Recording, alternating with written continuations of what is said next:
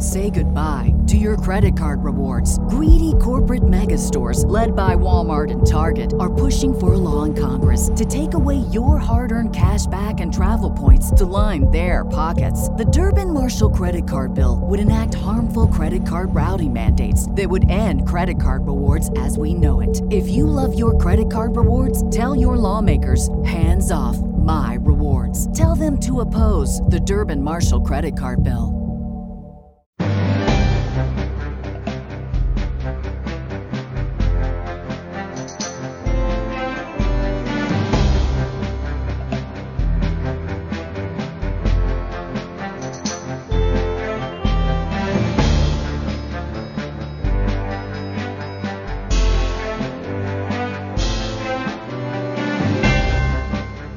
Talking to the other side.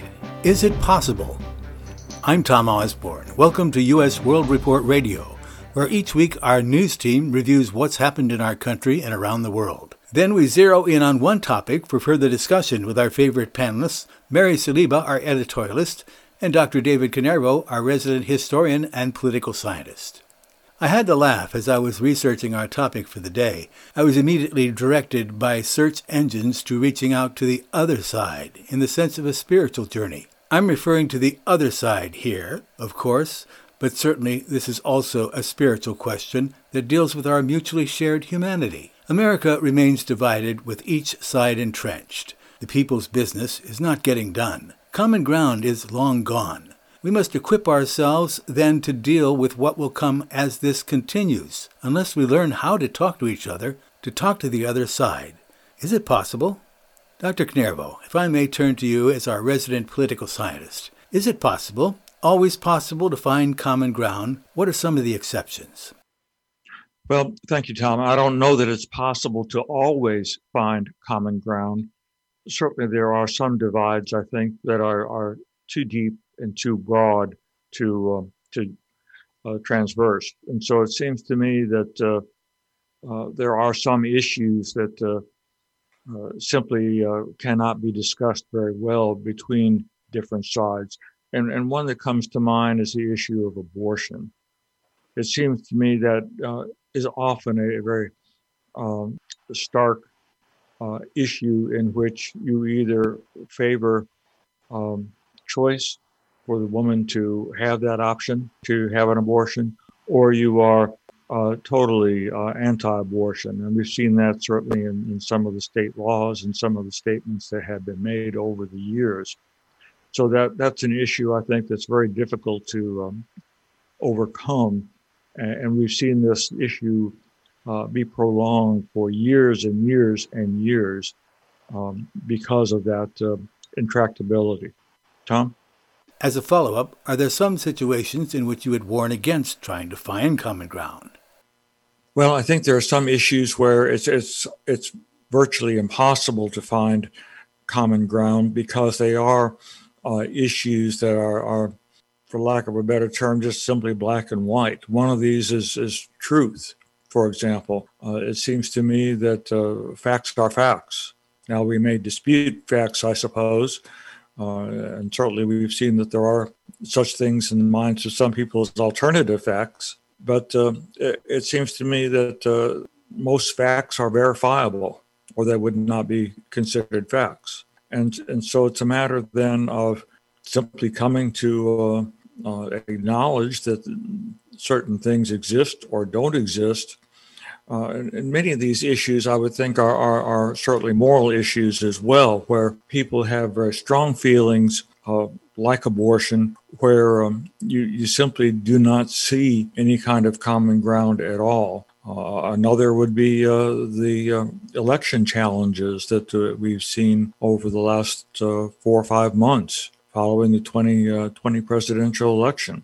The facts are that Republicans and Democrats alike, for example, in Arizona and in Georgia, believe that the results are what they were, and that there was no malfeasance, there was no trickery, there was no breaking of the law in regard to the counting of the votes, and that they are what they are, that there's nothing wrong with them.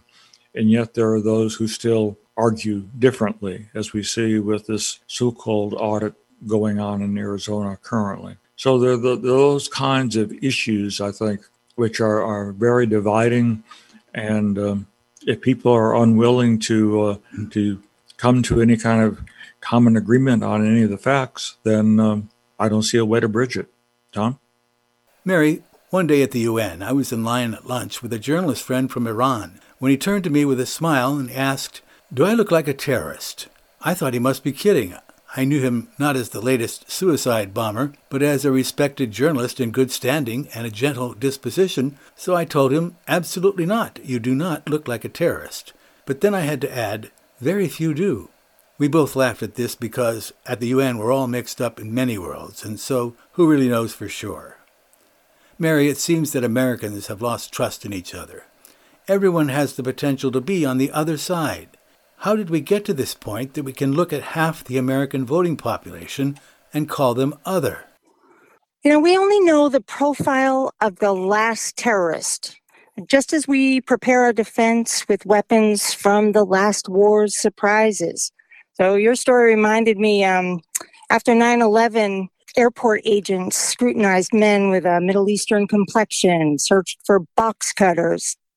And a sad example, my father and I had to fly to Arizona after the unexpected death of my younger brother. And already devastated, my father, who is tall with darker skin, he's Italian and Lebanese, was practically strip searched until the last 2 pairs of nail clippers were discovered in his bags. While I, having the same Lebanese last name, was just waved right through. And on the plane, I discovered that in my distraught and hasty packing, I had left my billy club-sized heavyweight Magnalite flashlight in my pocketbook, which I had, in fact, as a weapon because my job entailed nighttime bank deposits. But nobody had harmed a pilot with that or looked like me. Unfortunately, the fear of others is as old as our species. Once it was for survival, but now dehumanization is a political art form, with Hitler being a good example of how fear can be exploited.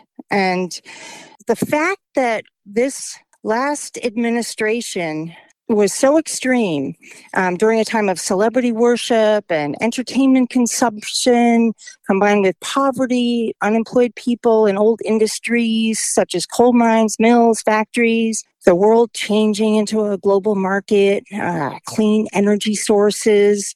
So many people were left unprepared and untrained for these new industries, and a large number of people felt unheard. And these people were spoken to by some of the most listened to commercial commentators on specifically Fox stations, even as those speakers for the so-called little guy amassed fortunes doing so. And the last administration seized on that. Somebody with a long history of racism, misogyny, fraud, scandals, a celebrity, even though he'd been fired from his network for racist remarks. He was an image of success, regardless of his trail of bankruptcies and lawsuits. So the louder he was, the more outrageous his remarks, the more a great number of people found his lack of decency to mean that he was somehow authentic and believable, even as he was a pathological liar. And rather than free people from some idea of political correctness restraints, he unleashed an allowance to hate, reintroduced public shaming of women, immigrants, refugees, people of color, Jews, victims of sexual crimes, even his own. So just knowing that somebody supported that administration or was a fan of those commentators was enough to know that that person is somebody who would enable bigotry, lies, white supremacy, dehumanization of victims. In short, somebody who in 1939 in Germany might have been a Nazi. It's like looking at someone and seeing that in Germany in 1939, this neighbor that we've always spoken to would have been a Nazi, that one that would murder me, you. And that kind of feeling got cemented in our pandemic isolation. As a follow-up, Where is this taking us? Is it possible to learn to talk to each other again, or is that lost forever? I don't think it's lost forever. I'm ashamed to say that I've been guilty of avoiding conversations about these issues with those across the Great Gulch. I'm very emotional, easily overwhelmed, and in a parallel universe, I imagine being an attorney for the ACLU. But if I were a lawyer, I'd lose every case for my client. Miranda rights were just designed for people like me. But in the last few years, part of it has been for my own mental health. And I think a lot of people feel this way. The rage involved with hearing people speak complete untruths, support absurd conspiracies with absolutely no chance of having a meaningful discussion with them just seemed finally futile, or at least beyond my ability. The solidity of the convictions of the so-called other side reminds me of a cult, and I believe it is. The movement no longer makes sense or even pretends to. It's its own thing. Reminds me of a fundamentalist church camp I attended with my childhood best friend. Had very good French fries, carpeted cabins, good singing, but this was her faith, not mine. And even as a child, without really any experience with Bible-based teachings, I knew that the spirit of Christianity was supposed to be brotherly love. And we were being directly told to avoid anyone who did not subscribe to this strict set of rules, even our own parents. And anyone who spoke to us was not part of this saved club, was an agent of the devil. And anything they said was meant to tempt us. And if we were strong, we would ignore it. And this is how it seems with anyone still siding with the fraudulent claims of a stolen election and vaccine conspiracies. Democrats are playing the role of Lucifer's agents in this cult. And nothing, no science, no fact, no numbers. I think reprogramming of a population is needed. You're listening to U.S. World Report Radio, where we're discussing talking to the other side. Is it possible? We have to take a short break, but we'll be back with much more right after this.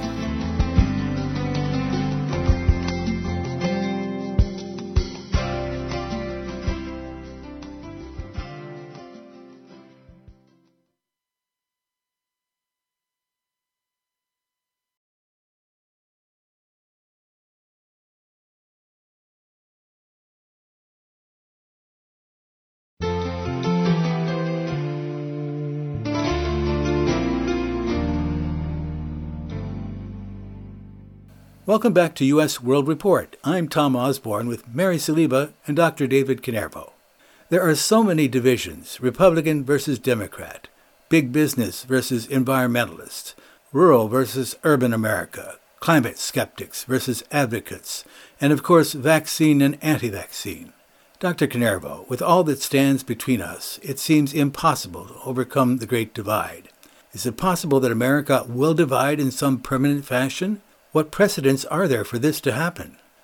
I don't know that we'll divide permanently, but I think certainly there are options for us to divide for long periods of time. Certainly we have seen the divide over the last decade, really, of different people looking at things in society from quite different perspectives and being unable to really reach agreement or talk to one another about it.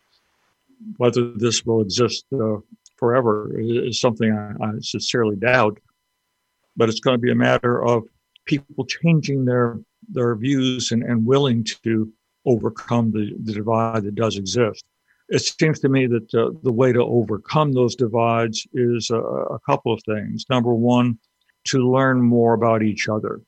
What I recall is summer camps over the last several years in which Palestinian and Jewish children are brought together to learn about each other. And they do that by playing games, talking with one another, getting to know each other on a very personal level. And those sorts of interactions, I think, are one way of trying to understand each other, understand where they're coming from, and each other getting to know the perspective of the other much better. And so it's those kinds of interactions, I think. And also, secondly, I would argue, trying to find small things that you can agree on and work together on. They may not be related at all to the issues that bring the major divide between the two people or two groups, but there might be other kinds of issues where there is some sort of agreement. It seems to me, for example, in the United States, that infrastructure ought to be one of those issues. It seems to me Republicans, Democrats alike ought to want to rebuild the infrastructure of this country. Now, of course, part of the problem is what is infrastructure? And the Democrats are looking at social infrastructure, daycare, those sorts of things, as well as hard nuts and bolts infrastructure like sewers and streets. And one way of overcoming that, it seems to me, might be to split that topic into two different ones.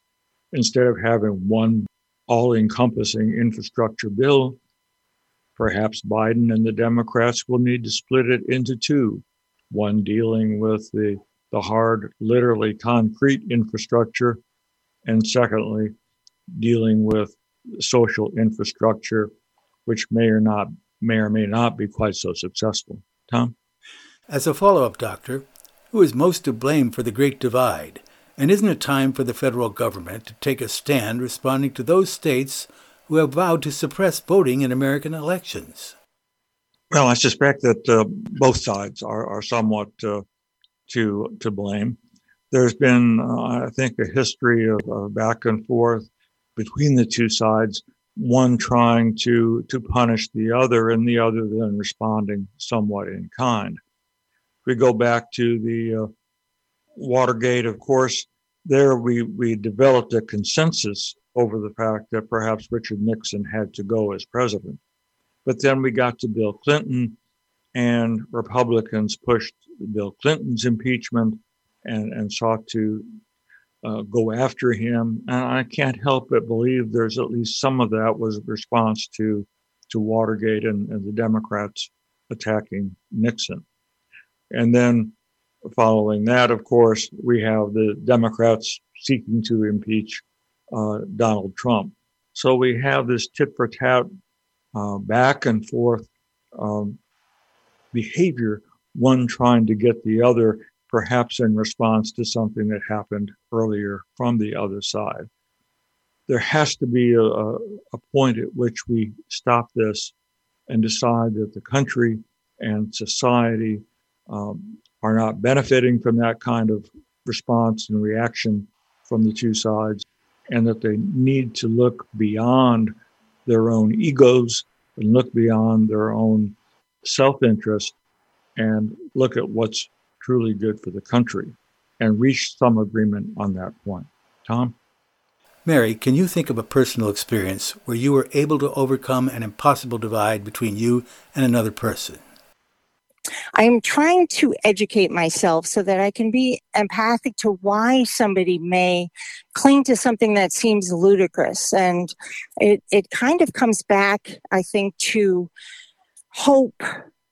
I don't think that generally people want harm for other people, but they just want to protect themselves from harm, protect their families from harm. And how does that play into listening to somebody who is exploiting them, a con man and his enablers?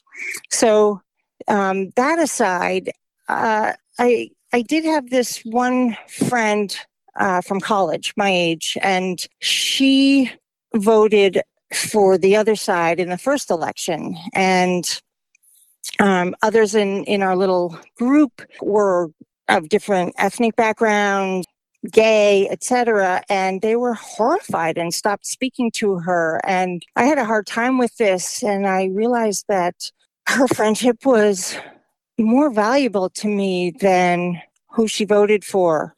at some point, I reminded her that at one time she said, we all want the same things. How we get them is different. And she said, did I really say that? And I said, yes, you did. I heard her say that in a speech when she won a Tony Award for education. She was one of the Parkland teachers. I do think that some of her views have changed, but I don't know. I don't know specifically. However, our friendship is solid and pure. But the baseline is that we are friends and we love each other. And a lot of this is just noise, and we need to focus on understanding each other. Mary, isn't it time for Americans to be re-educated relative to American democracy? It seems that we can't move forward until we all agree on some basic facts about our country and society. It is too long overdue, possibly too long overdue. So long as we have this division and so many elected officials supporting disinformation, unfortunately, I believe that most of those politicians in Congress who enabled a corrupt administration know better. And they do it because it serves them personally. And if we don't establish some guidelines for misinformation on social media, on television, which can be done without compromising freedom of speech, why can't we have a standard for what is called news, for example? And I say it every week, but we need campaign finance reform. It's essential to weeding out the profiteering exploiters who would allow such a destroyer of our country and lives to continue his inhumane treatment of our lives, our democracy, our health, all for the sake of getting the money from big donors and special interest groups, even foreign dictators who wish us harm. Our history books need to be rewritten. Our teachers need to be trained. We need a movement to celebrate what we are, what we could be, with the knowledge of where we came from and how we got here, the good, the bad, the ugly, and that goodness can emerge, has emerged. You're listening to U.S. World Report Radio. We're discussing talking to the other side. Is it possible? We have to take a short break, but we'll be back with much more right after this.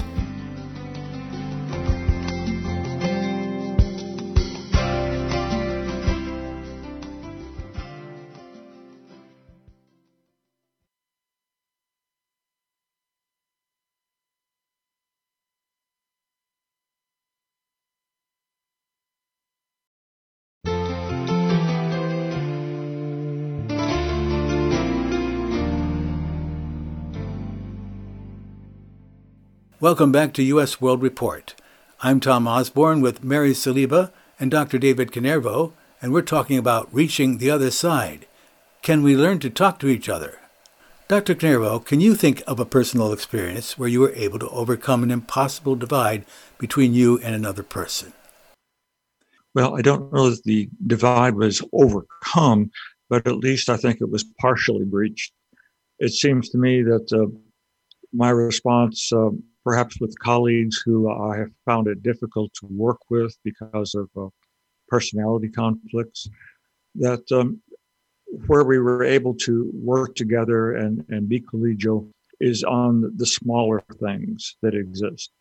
Issues that are not terribly important, issues that allow us to be congenial with one another without delving into major issues that caused a conflict or differences between us.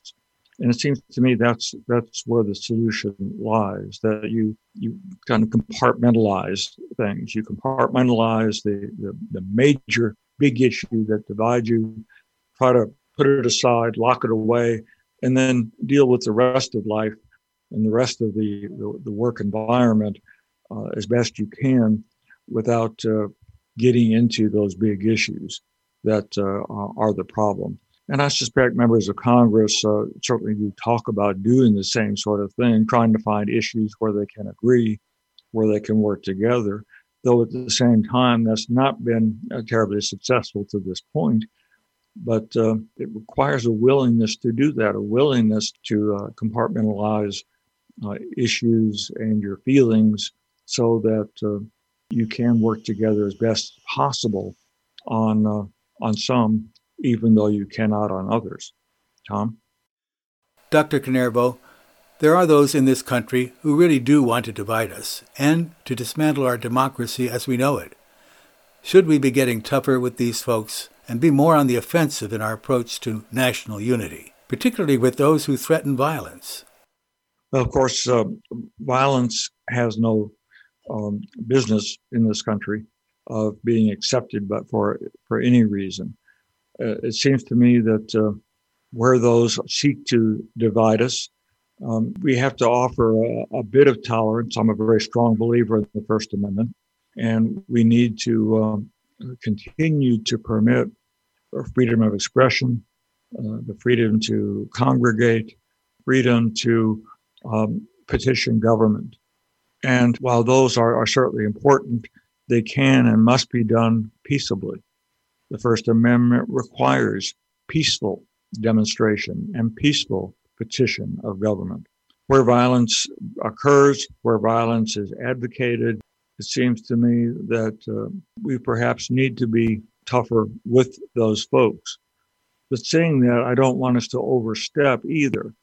I don't want us to have some sort of Gestapo where we go out and try to break up demonstrations, or we, what some would call proactive, and arrest leaders before anything really happens. And so I'm very wary of that sort of thing occurring. And so democracies have this very fine balance that must be maintained between free expression on the one hand, even when the expression is abhorrent to many of us.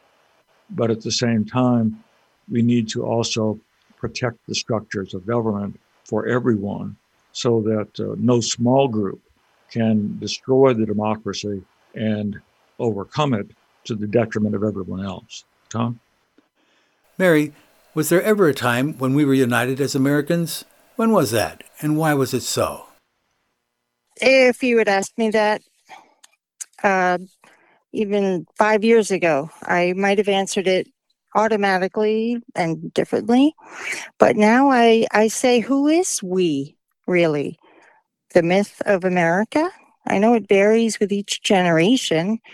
In mine, at least until high school, it was a very tight outline of who discovered America, and somehow illogically fighting Native Americans, vaguely understood to be wanting to harm the nice settlers, slaves, but then they were freed. What if we is all of us, every single one of us?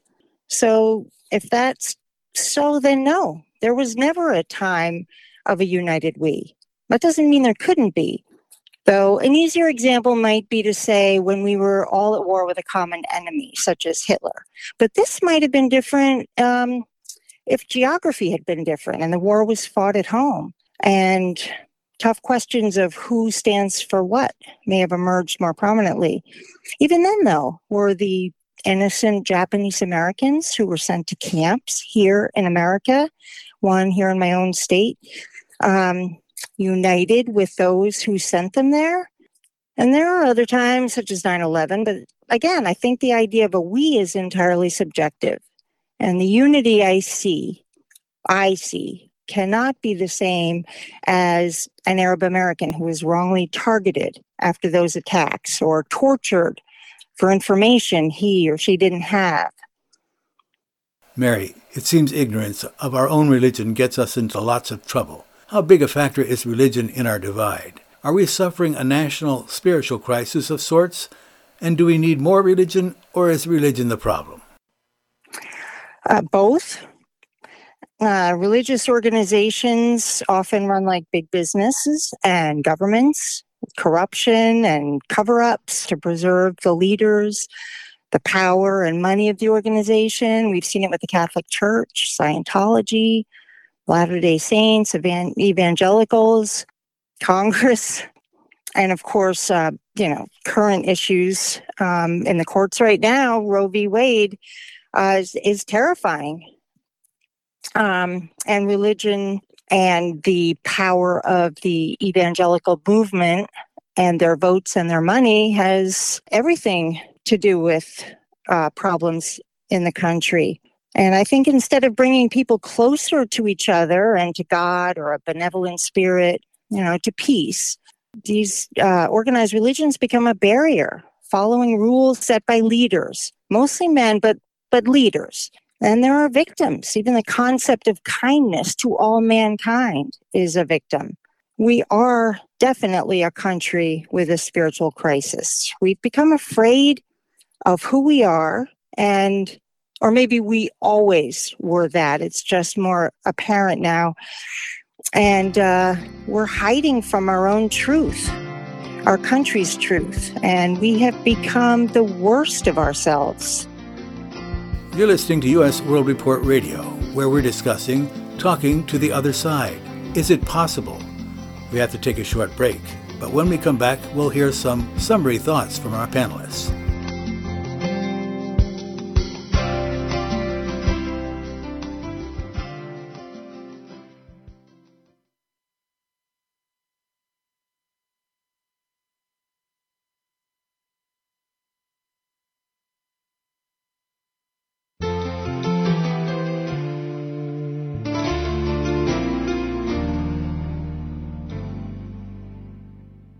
Welcome back to U.S. World Report.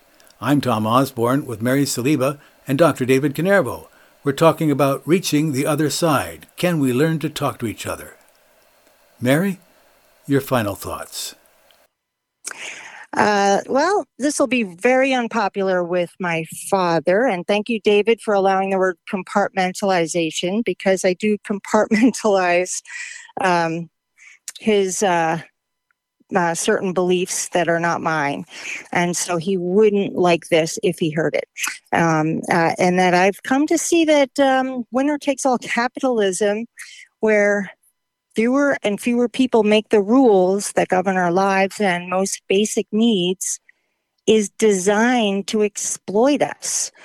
And only when we all have our basic needs met and stop fearing others, different people, stop elbowing each other for our ability to live and our human right, when we all have them, that is the beginning to finding peace. On a hopeful note, while the pandemic isolation helped us to solidify the monster making of others, alone with our brains and our fears, I have just returned from a trip, my first trip since a year of isolating, and I am hopeful again. It was quite nourishing. I had come to think of the country as divided into enemy factions, which is unbelievable to me. I've never thought such things.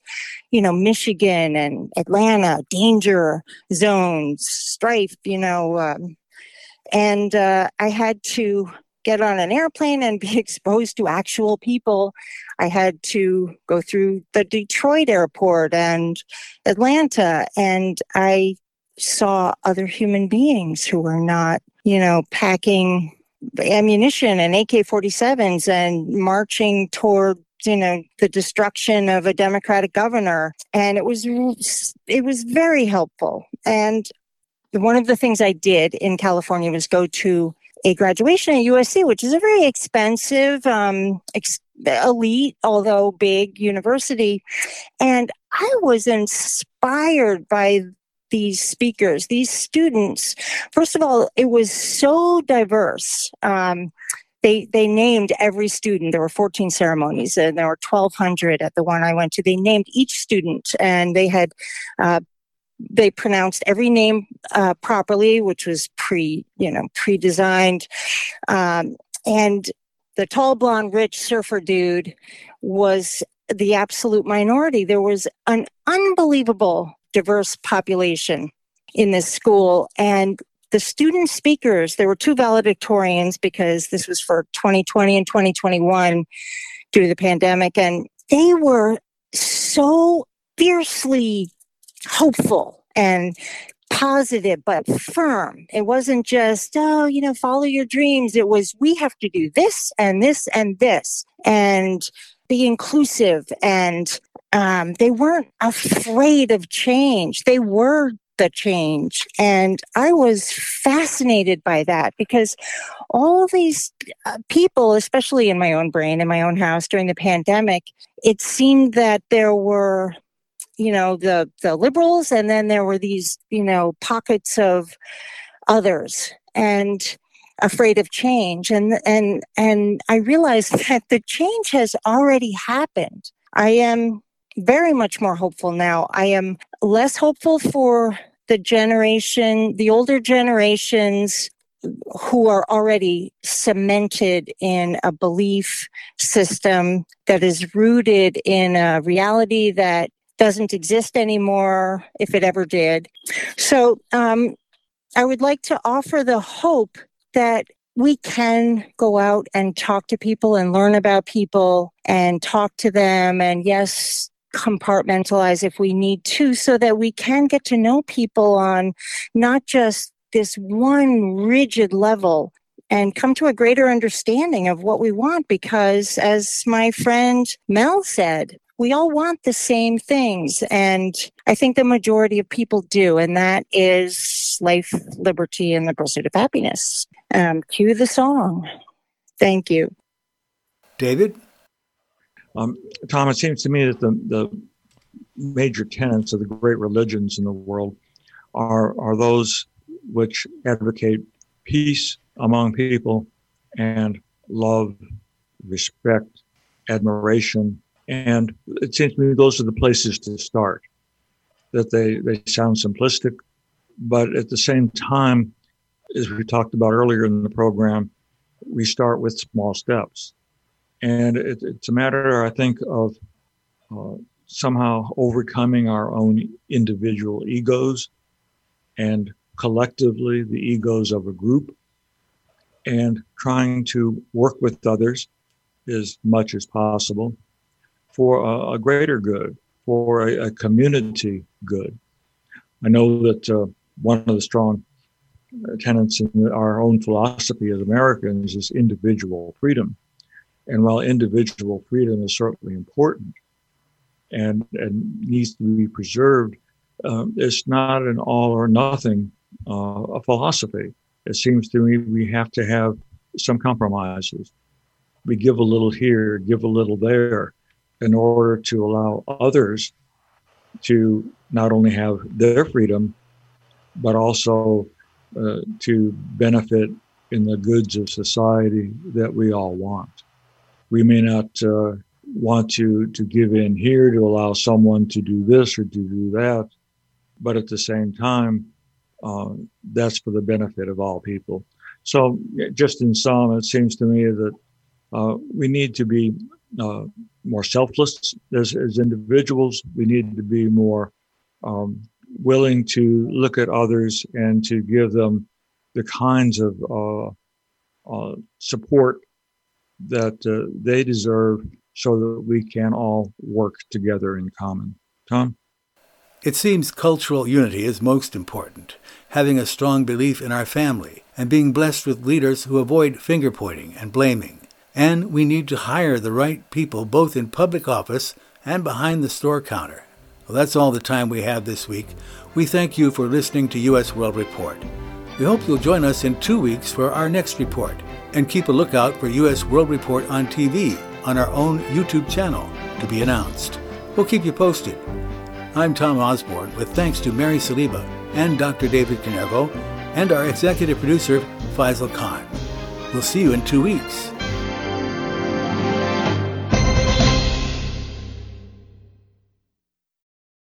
Say goodbye to your credit card rewards. Greedy corporate mega stores, led by Walmart and Target, are pushing for a law in Congress to take away your hard-earned cash back and travel points to line their pockets. The Durbin-Marshall credit card bill would enact harmful credit card routing mandates that would end credit card rewards as we know it. If you love your credit card rewards, tell your lawmakers, hands off my rewards. Tell them to oppose the Durbin-Marshall credit card bill.